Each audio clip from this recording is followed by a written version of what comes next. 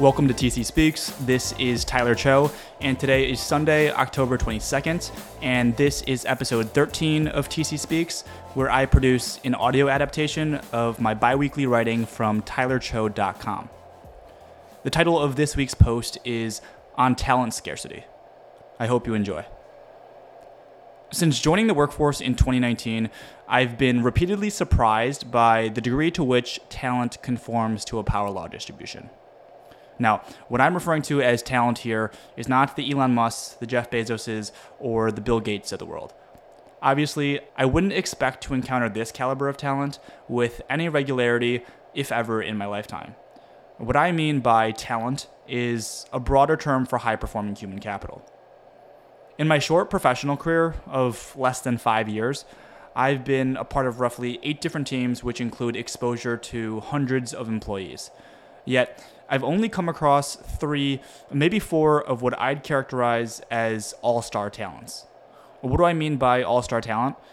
I mean those unique individuals that have a diverse, well-rounded skill set and consistently produce exceptional work. These people seem to have it all. They're articulate in communication, strategic in thought, and perceptive in understanding the complexity of what might seem like a simple problem on the surface. They're ambitious with timelines, knowledgeable in their domains, and what often stands out as a key differentiator is they're highly proficient relationally. The thing is that while these all-star talents aren't geniuses by any stretch of the imagination, and which even they would admit to, they're incredibly rare. I'm familiar with the 80-20 rule, the highly unintuitive but surprisingly ubiquitous power law phenomenon, where 80% of outcomes can be explained by a mere 20% of causes. The 80-20 rule is known for explaining things like real estate ownership, population density, and the distribution of wealth. For someone like me who's familiar with the rule, a natural prediction might be that the 80-20 rule applies to talent as well. For example, one might intuit that 80% of a car dealership's sales is generated by the top 20% of its sales force. Or one might predict that 80% of an investment firm's profits can be attributed to the ideas of its top quintile of analysts, the top 20%. But in reflecting on my own professional experiences, which I will admit are both biased and limited at this point, talent appears to exhibit an even more extreme power law distribution.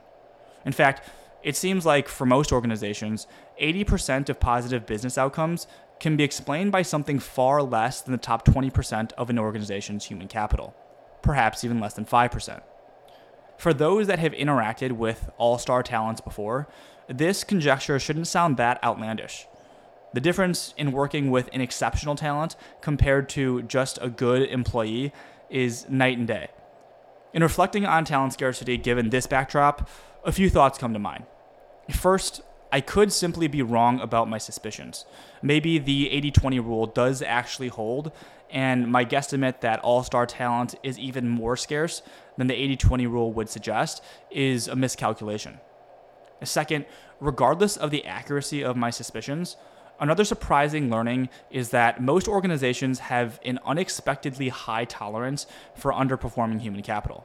It's crazy to me that companies don't more strictly adhere to a performance-first culture, but instead tolerate underperforming employees for prolonged periods of time. Third, and perhaps most interestingly, the role that internal motivation plays in producing an all-star talent cannot be overstated. It's true that there are many people incapable of performing at an all-star level simply due to inherent limitations, be it intelligence or EQ proficiency. But more often, I see quite capable individuals fall short of excellence because of lacking motivation.